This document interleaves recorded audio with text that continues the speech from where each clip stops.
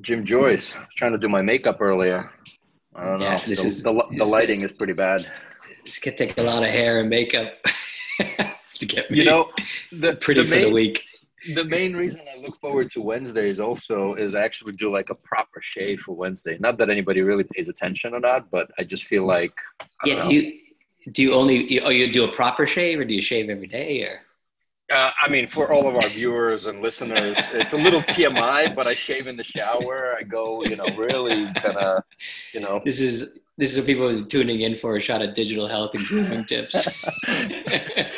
or as our previous one of the previous guests, Steve Sanchez said, "Have fun on the shot." So I don't know if we're going to shorten the show name, the shot, or not. And Right. We might have to. We have to shorten some of the intros too.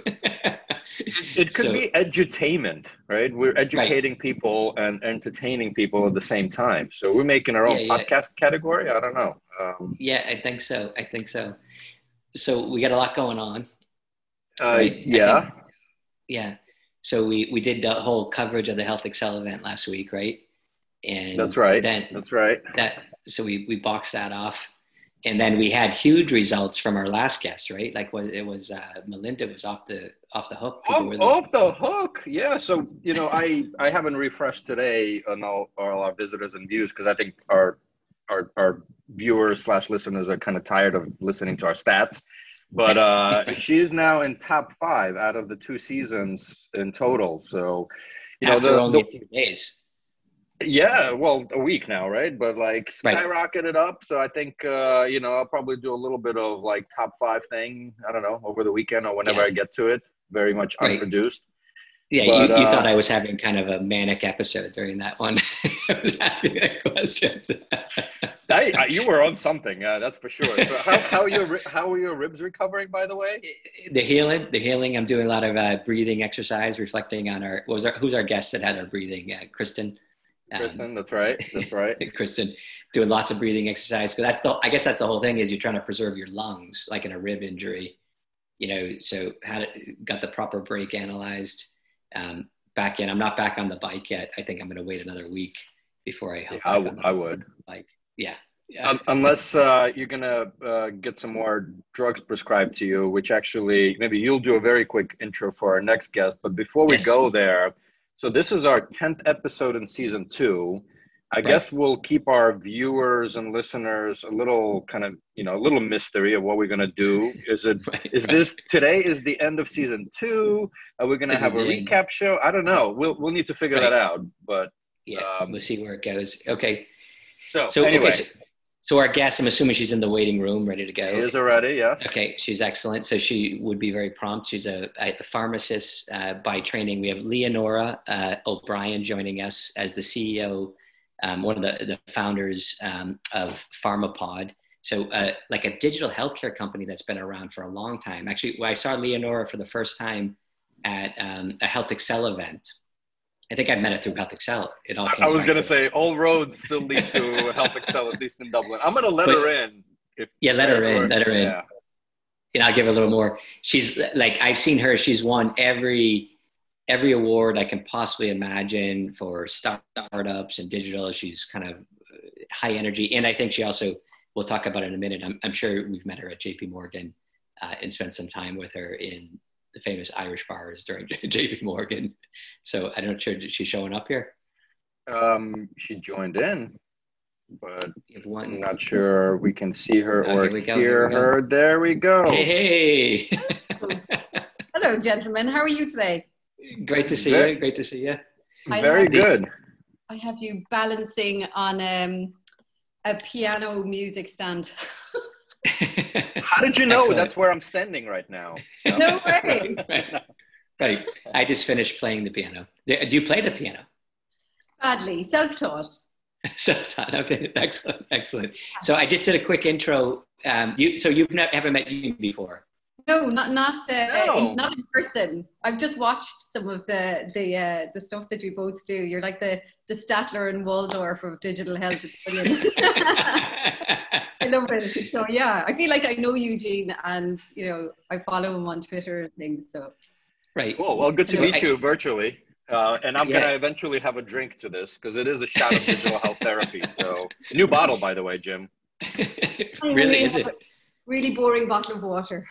Right. I don't have anything. I don't trust myself. Like once I start drinking and interviewing or asking or talking, I don't trust myself. So I just did a really quick introduction. So I actually was thinking about you. We were looking for dynamic digital health leaders to join us in the podcast. I thought of you immediately.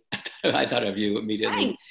And no, but I probably reached out to you a while, but I did a quick introduction. But maybe if you just tell, all of our thousands and millions of listeners, about yourself and Pharmapod, that we could start there, and then how you met me. Absolutely. So started Pharmapod about it was 7.5 years ago now. And is that all? Yeah, that feels like a long time. And 7.5 years ago, and we actually incorporated really early, which is a real lesson for me, starting a business, because there's so many supports available, when you're in that year 1 to 3, but the ticker starts going when you incorporate. So right. I was actually in full-time employment when I incorporated the company. But if I did that again, I would just kind of wait until we get the first customers and things like that. So that was definitely learning. But I was working for the pharmacy regulator at the time, and in Ireland. In Ireland. Yeah. Sorry, yeah, I'm sitting in Ireland, although usually pre-COVID could be anywhere. So sitting in Ireland. And then before that, I was the chief pharmacist for Unicare Pharmacy in Ireland, which was the largest pharmacy chain. And then I went to work for their corporate group, Celesio in Germany. And I was there for a number of years and had responsibility across 8 European countries, which was an amazing experience. And it was all around patient safety, clinical services. So just really seeing where the pockets of excellence were across the different subsidiaries and trying to pool all that learning and share the learning across the group, which was brilliant because, everyone was so diverse culturally. People that weren't English wasn't their native language. It was amazing how quickly they understood everything and just ran with it. But yeah, very quickly, I understood the power of kind of technology then, trying to disseminate all of that information and trying to communicate effectively and efficiently instead of jumping on planes, which there was a lot of. I started this kind of a wiki page and just everyone was going in to download documents and it was really useful. So I was thinking, right, this is good. But having worked for Unicare Pharmacy, it was the first time that this role called a superintendent pharmacist role came to pass in law. So, before that, everyone was just accountable for their own practice. But then when this came into legislation, then I was responsible. I could be held in a court of law, should a patient be harmed and all of that. So it was a massive learning, not only for myself, but for, all the other chief pharmacists across the country. So, and we all collaborated really well together, actually. We shared best practice and got our heads around this new legislation because nobody really knew the sanctions. So, but yeah, very quickly I had to get up to speed with, get all our policies and procedures as a company in order and just make sure that the patients were safe and that everything was run efficiently and in line with the new pharmacy legislation. So that, they were all kind of big roles, but the common denominator for me was that medication errors is so easy to happen, and no country was immune from that issue. And I also saw that good in the high 90s% were preventable. So I just felt, something we have to do something. It's incumbent upon me as a pharmacist if I feel like I can make a difference to make a difference, and so that became the focus. And here I am, like 7.5 in the startup land now. Yes, in the startup land for 7.5 years. Yeah, doing. That's it. And So first of all, what time, roughly, what year was the Silesia? Because I've actually spent some time. That's what brought me over to Europe with the Metco Silesia joint venture. So I don't know what year you were there. Just I'm really bad with years because I try to forget how old I am. So oh, don't worry. So am I. on So my I don't know if LinkedIn. that would actually tell me anything. But But anyway, no, it Yeah, would I have think been about 2011, I think. okay. So I'm trying to also, I'm bad with years too. So I don't even know why I asked, but I think I came to Amsterdam like 2012 maybe for okay. the joint venture. Ships So passing in and out. Europe, yeah, the Doc Morris crew. I don't know how much Yes. you work with, and the EAV Europa Apotheke Venlo, Michael Kuhler and team. So I don't know. Anyway, we can touch base offline. There's always people. We might have even passed each other on the Could trains. be. I for 1 year I spent about 3 days a week in Amsterdam. Okay. For the subsidiary there, and you know, just still have brilliant connections with Yeah. we, you know, people have moved on and all of that, but we still very much keep in touch. We could have been in one of those meetings of like 100 people for the joint venture, right? Like everybody, you know, the committees of meetings of the Right. joint venture and acquisition. But anyway, I think that whole like Silesia, like that whole project seemed to have spawned off all kinds of activity, you know, in healthcare in general, like the attempt to kind of bring those organizations together and the acquisitions. Like I know so many people connected with that, you know, that yeah, it was, I suppose that a lot of it was kind of ahead of its time. And for example, you know, the founder of Doc Morris, I knew him well, and he was, you know, a real kind of progressive thinker, young. Yeah. But then when that was founded, you know, there wasn't much of that kind of, you know, full service online pharmacy going on at all. So, and perhaps, you know, when you start something like that, there's going to be challenges. Sometimes you can be too early for something. You know, there's so many organizations like that now. But of course, you know, there's always been that tension between bricks and mortar pharmacy and the online. Although I think COVID has pretty much leveled the playing field, and a lot of the bricks and mortar pharmacies now have an online element to what they do. Right. So, but in its simple terms, like Pharmapod, so you're helping these pharmacists. So you have kind of an efficient kind of online way to manage, you know, their reporting requirements and to help increase safety with an individual pharmacy. That's the package.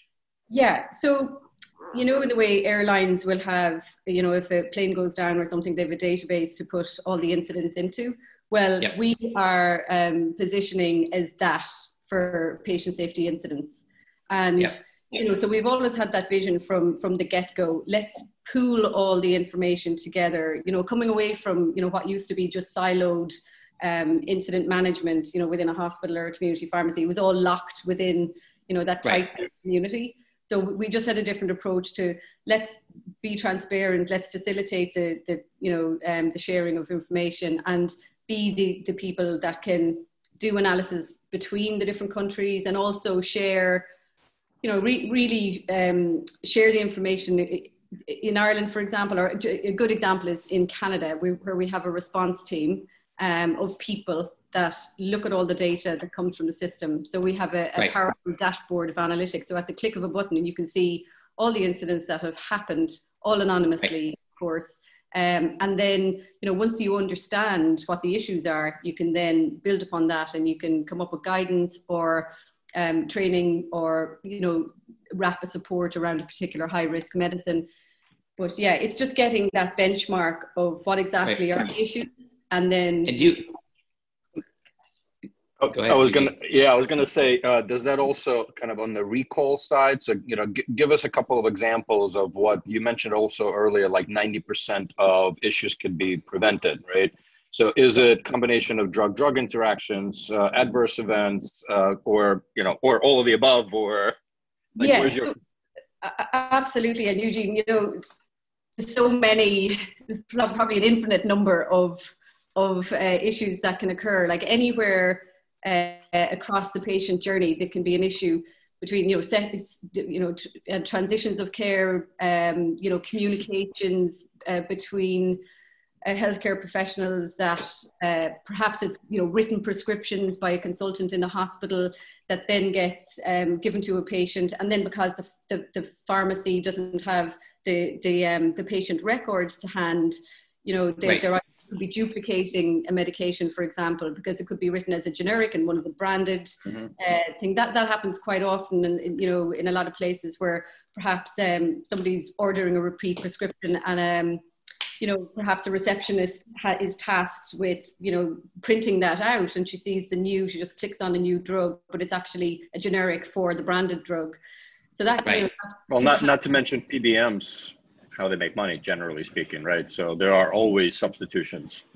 There are always substitutions, and so we're not an adverse drug reaction, you know, the pharmacovigilance side of it, although we do have you know, we do have a module for that, but we really have focused on the human error that it can be made, because really that's the thing you can control and do something about. That's what, you know, you can understand the gaps or the weaknesses within the system, because we try and take the individual out of it, and it's all about weaknesses in the system, you know, root cause analysis, and then, you know, planning the preventative actions and all of that. But just doing it on a national and a global scale as well. Now, Leonora, do you identify as a digital health, do you self-identify as a digital health founder, or do you think of yourself as a startup? Or how do you think yourself? Because you've been doing it now for some time, right? Yeah, it's just, how do I think? It's a really good question. I think of myself as a pharmacist, although I wouldn't permit myself to dispense medication, you know, because even if you're a year out of practice, it's you know, there's dangers there. You know, medicines are evolving so quickly. So unlike Jim and I, you don't have an identity crisis. I can't myself. I'm a pharmacist. A pharmacist. We have professional goals, but we achieve that through technology. Get it. You know, I've always, you know, I've spent 10 years at a PBM, and obviously, you know, part of it in US, and the last, I guess, 3 years or so was out of Amsterdam. I always found that, you know, I mean, if you're healthy, you see a doctor once a year. If you're managing a chronic disease, let's call it roughly a month, but you generally see your pharmacist, you know, consistently, right? When you're picking stuff up. And I always thought it's actually a tough job, right? Because you're in the front lines dealing with patients and individuals. And by the way, whether it's retail or a virtual call, right? And you're expected to know everything. That's my perception. So I'm actually kind of curious, since you identify yourself as a pharmacist. I know you haven't prescribed, but do you know everything? But you know, you've actually hit the nail on the head there. People say to me, "But how come so many errors are happening in healthcare? You know, it's a minefield, even going into a hospital or a pharmacy or that." But you hit the nail on the head there. Medicine has evolved so much that, you know, in the pre-penicillin days, like, there was a doctor and he just had all the answers in his head. You know, he had 2 or 3 things that he could do, none of which were really effective. He could bleed you, or, you know, give you a heart kick or something. But now, you know, there's leeches. Yeah, take a pint of blood out. But that was pretty much. Pint of Guinness. Replace it. But they used to give Guinness to babies for iron, you know. Every time you say Guinness, I'm going to take a shot of cognac. So but now, you know, medicine has become so complex that what we have is pit crews of people. So, you know, I think for every patient that's in a hospital now, there's about 11 professionals that will feed into that journey somehow. Wow. So the communication between all those healthcare professionals, there's bound to be, so it's a teamwork now. You know, it's not about one person just making decisions. It's about teamwork and really effective communication, and making sure that everyone has the right information at the fingertips to be able to make effective decisions for the patient. Yeah, right. You know what I want to do here. I don't know where you want to go with this, Eugene, but so we never do. You talked about starting a company in Ireland. So we've had some of these discussions before, you know, a little bit. So you were saying, hey, you were in a full-time job, You started working on Pharmapod, you incorporated, thinking it was a good idea. Is that kind of what happened? And then, during that time frame, there's all kinds of supports that are available to you, but it's all based on age. Like, the 3-year-olds can only get so much support. 4-year-old companies can only get so much support. Whereas, so now you've incorporated in with Health Coach in Delaware, right? You've done it Delaware? Yeah. You don't think that, do you think that way about like getting supports, like non-dilutive supports and grants? How do you think about that? We do. And we need to put more energy into that, I guess, because you could really, I know some companies do it really well in terms of they've devised this well-oiled machine, and there's we hire somebody that just writes grants all the time. But, we have, we haven't gone that route, but that's, once we close our current investment round, we're certainly going to invest in that, because there's so much, there's Horizon 2020. I know that's, there's only maybe a round or two of that left, but there's innovation funds from Europe, but there's, everywhere you go, like we've incorporated BC in Canada, there's lots of supports available there, but we're just so busy trying to scale and to provide service that we do need to invest in that. It's a good, I was part a while back. I was part of so my experience with kind of Horizon money was way back when. I found there was so much overhead and paperwork. And you kind of mentioned earlier, I think you hinted, like, you literally will be hiring somebody to help you with the grants and all of that. Now, on one side, it's helpful, right? It's non-dilutive cash. On the other side, the question always becomes, and this is where, as a business person, right, and as a founder, you need to make decisions. Does it add value to your business, or is it just you doing it for cash? I mean, ultimately, there's value exchanged, right, between taxpayers and yourself, but it's a tough call. I flipped on it completely. So I came in with a very kind of, like, I'm not Irish American, but I'm American Irish, kind of gone the other way, moved to Ireland. when we met recently in a bar in the States, and I was like to my colleague Kathy, is that Jim Joyce? I could see him over there. Anyway. Actually, the bar has come up a couple of times. I think you were at one of the last guests we had on, or a recent guest we had on was Jacob Laporte, who was in JP Morgan in the bar that night, with I think my CEO in North America, Laura Hamilton, was in the bar. So I think we were there, it was the same night, or I don't know, I might've been in that bar more than once on that week. I am sure, Jim. I never made it to that gathering, but what bar is that again? What bar is that next? It's in. I honestly, I don't remember. I always ended up at the Clift, but okay. Yeah, and of course, it's not about the drinking. It's about the communing after and sharing learnings and all of those things. 100%. But they're not mutually exclusive, by the way. Right.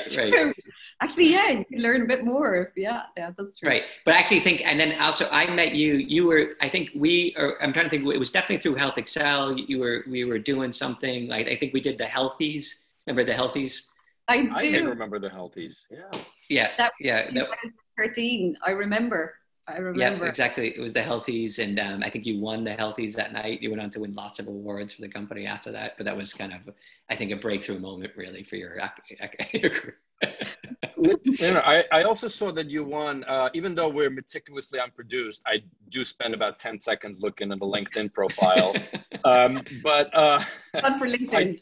I did notice Cartier. You won some award that just stuck out. I have three beautiful women upstairs, so like Cartier just resonated with me. But I don't know. They're his daughters and his wife, by the way.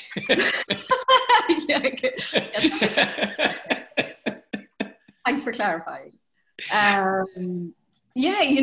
Like I remember I went along to a presentation by Cartier in Dublin.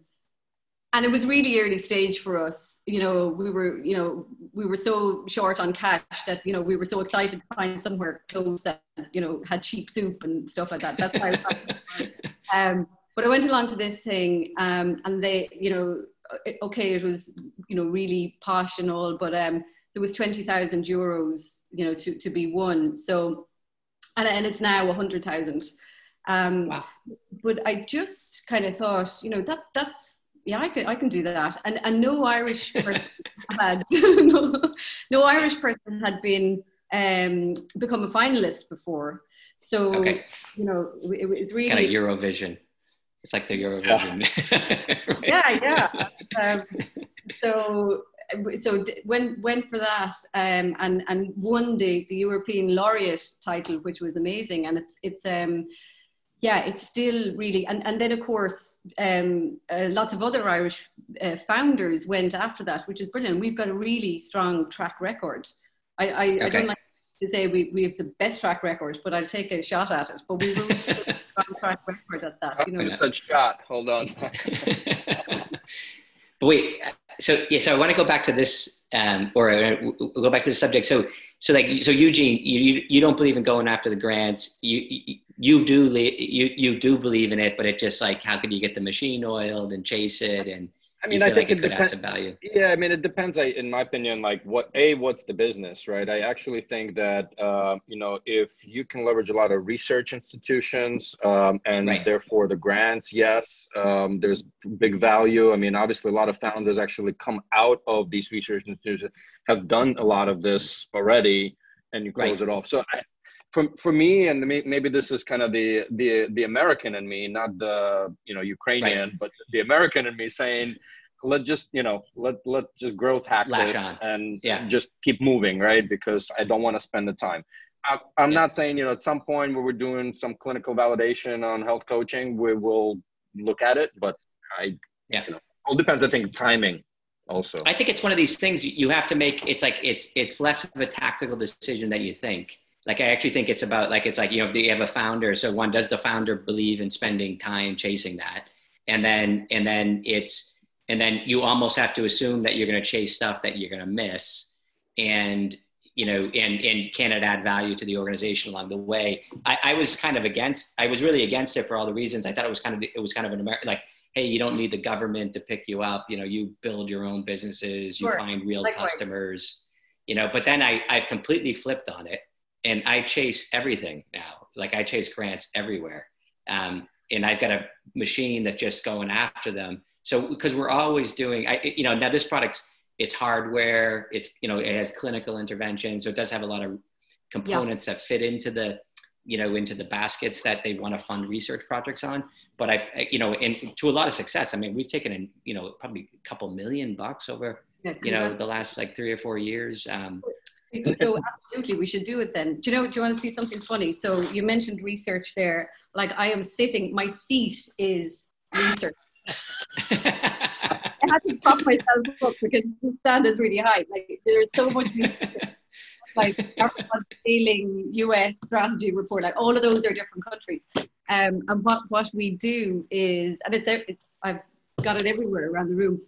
What we do is, or what we have done, we've teamed up with universities like Trinity College in London, and Cass Business School in London and that. And they've been an amazing resource because it's the executive MBA program.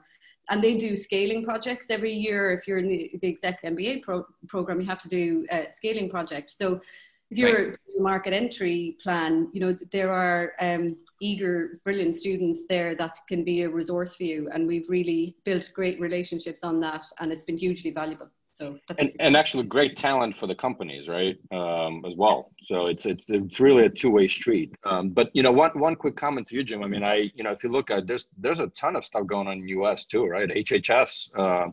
Right. There's quite a lot of grants and funding, government funding for especially in the health and care field. So. No, I'm completely European in that philosophy. They've got me, because I remember sitting in a room and watching, startup founders, and they're like, well, hang on a second, and they're kind of complaining about governments and grants. I'm like, why are you spending any mental energy on this? And now I'm one of them. So I sit there kind of pursuing everything. Yeah. And, actually, you mentioned Cartier there, but I met a brilliant gentleman, Spiros, who used to work for the World Bank. And, I've been back in touch with him recently.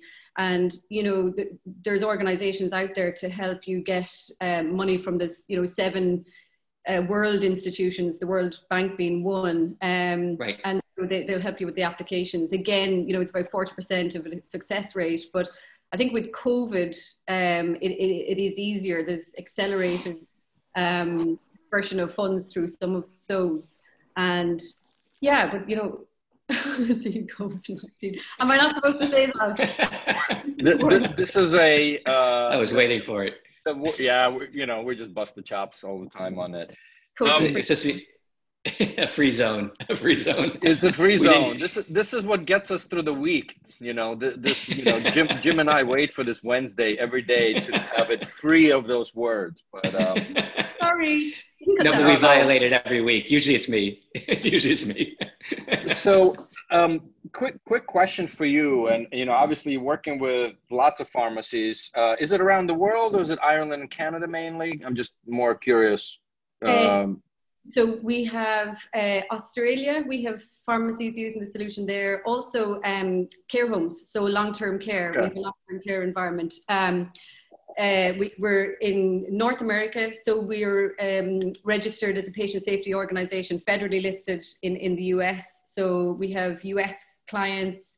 So and New Zealand, we hope to launch in this year also. UK has been, one of our first markets. We work with amazing healthcare professionals there. But, it is a global solution. So I guess, we're just going to, and it's in French as well, but we need to localize in a few more languages.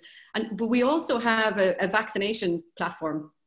So it's for vaccination consultations. It's a clinical services platform. So, we have an app for that. And so the pharmacies can go and just do their consultations, on the platform. So you get all your demographics. So just say you have 10 pharmacies, at the click of a button, you can see how the services are doing. You can do all your analysis on the demographics of the people that are being vaccinated. And this is going to come in hugely helpful when there's a COVID vaccine. So, and that does tie into our core strategy around patient safety, because, you're having a consistent best practice approach to consultations and making sure the right information is getting through to patients. And kind of follow-on question, the reason I asked where you're present, like we talk quite a lot, or it's mentioned all the time, there's the big buzzword of the digital therapeutics. And I'm actually kind of curious if you're hearing anything from the pharmacists about, prescribing digital therapeutics, and any, are there errors in that? Or is it way, way, way too early? Because I honestly feel like if you ask 9 out of 10 pharmacists, if not more, they will not know what a digital therapeutic is. That's just my gut. But I don't, I've never taken a survey. Yeah, no, and it's interesting, Eugene. That's a great question, because it was only about 2 months ago, my colleague Andy, raised that we should have digital therapeutics as, we have drugs databases in each of the countries. And so that we should add the digital therapeutics to that, because it's not in there's a database in the UK called the DM+D. There's Health Canada have one for Canada, but the digital therapeutics are not in there as such. So we can't analyze currently the error rates, or the risks surrounding that. But that's definitely something that we should be doing in the future. And, we have it there on the roadmap. It's just, I guess, because the pharmacies aren't familiar yet. But yeah, you always have to be a step ahead. Yeah, I mean, I just taking this kind of on the US market. I mean, most of the PBMs I think I saw something where Peter Hames and Big Health are now in the formulary, I think, of the CVS Caremark. So it's starting to happen, right? So a lot of these. So we have to do that for US. I haven't seen it anywhere else, but that we haven't been anywhere or everywhere. So let's see. But I'll feed back, and it's obviously a growing area, so it's it'll be an interesting one to see how it all evolves. And how have you found Canada? So do you think Canada, from a digital health perspective, how would you rate them? Canada as a market in terms of adopting digital health. Give a scale at least. The 1 to 10. Okay. 1 to 35. I think, fantastic. 35 being good, I think they're way up there. Because you know, in pharmacy, for example, in Canada, they have a thing called the expanded scope of practice.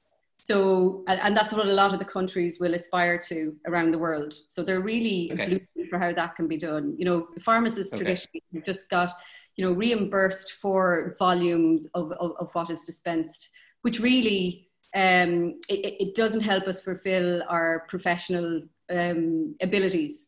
So, you know, vaccinations are now reimbursed for, and, you know, there's about 12, 14 clinical services that get reimbursed for in Alberta, for example. So that's a province that is hugely ahead and used as a, you know, something to aspire to for pharmacy. So, you know, Canada is quite complex in the sense that there's different regulators across different provinces. So you've kind of 10, you know, different conversations to have and everything, and 10 slightly different regulations to deal with. But yeah, it's still a small country, and you know, people are very, they want to adopt new things, and it's a great market to work in. I really love working with our Canadian. You know, the other thing sounds like it. No, sounds like it. You know, when I was at the PBM, right, there was this discussion. I have actually a few friends that own pharmacies, right? You know, here in New Jersey, for example, and there's always this discussion on, you know, economies of scale and the value of the corner pharmacy that knows you. Like, I'm actually curious on what your prediction is, especially now we're kind of in this tele everything, mail order everything. You know, where do you see the future of the local mom and pop pharmacies knowing you? Like, I'm just, you know. Yeah. So, you know, it's a really good question.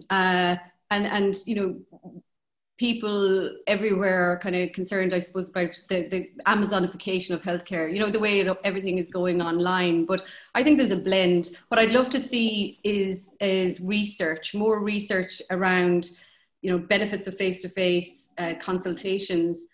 I remember, like, when I was a pharmacist in practice, you know, so somebody would come in with a particular issue, but then all of a sudden, just by even reading somebody's face, or, you know, you could tell, and you'd inquire, and all of a sudden you'd unearth all of this other conversation about a family member they would have been concerned about, and next thing we'd have them in getting, you know, blood pressure testing or a HbA1c test or something, and then you would have a diabetic, you know, patient. So there's an awful lot, but I'd love to see more research. I haven't seen a huge amount of research around that. But then there's that other side of it where, you know, there is an expectation to be met now, where, you know, everything is available online, and you know, for people in rural areas. So I think it's going to be a blend into the future. You know, pharmacy is definitely, there's a lot of work within the pharmacy and tasks, if you boil it down, that can be automated, but it's the same in legal, it's the same in all the professions. But I think there'll always be a huge, you know, part of it is, you know, face to face as well. So I think there's room for everybody just to provide a service. Yeah.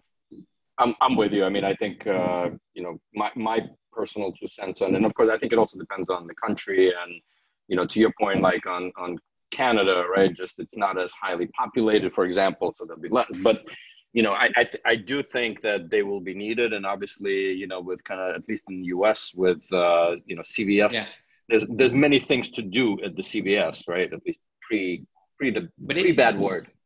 I think it's interesting, like the whole when you go to any kind of healthcare event, I think it's getting darker here, but you go to any healthcare event, you go to a doctor, there's anxiety associated with the appointment. You know, obviously, if you're going into the hospital, there's major anxiety, but also, you know, going into the pharmacist, it's kind of interesting. There's a level of comfort. It's like when you're going through, there's a pharmacist, you know, so if something goes wrong with me, or if I need something, or, you know, any kind of practical ailment that's available. So it kind of lowers your anxiety. But yeah, I don't think people think of it that way. You know, you think of it like almost transactional sometimes, like I've got a script, now I go fill it.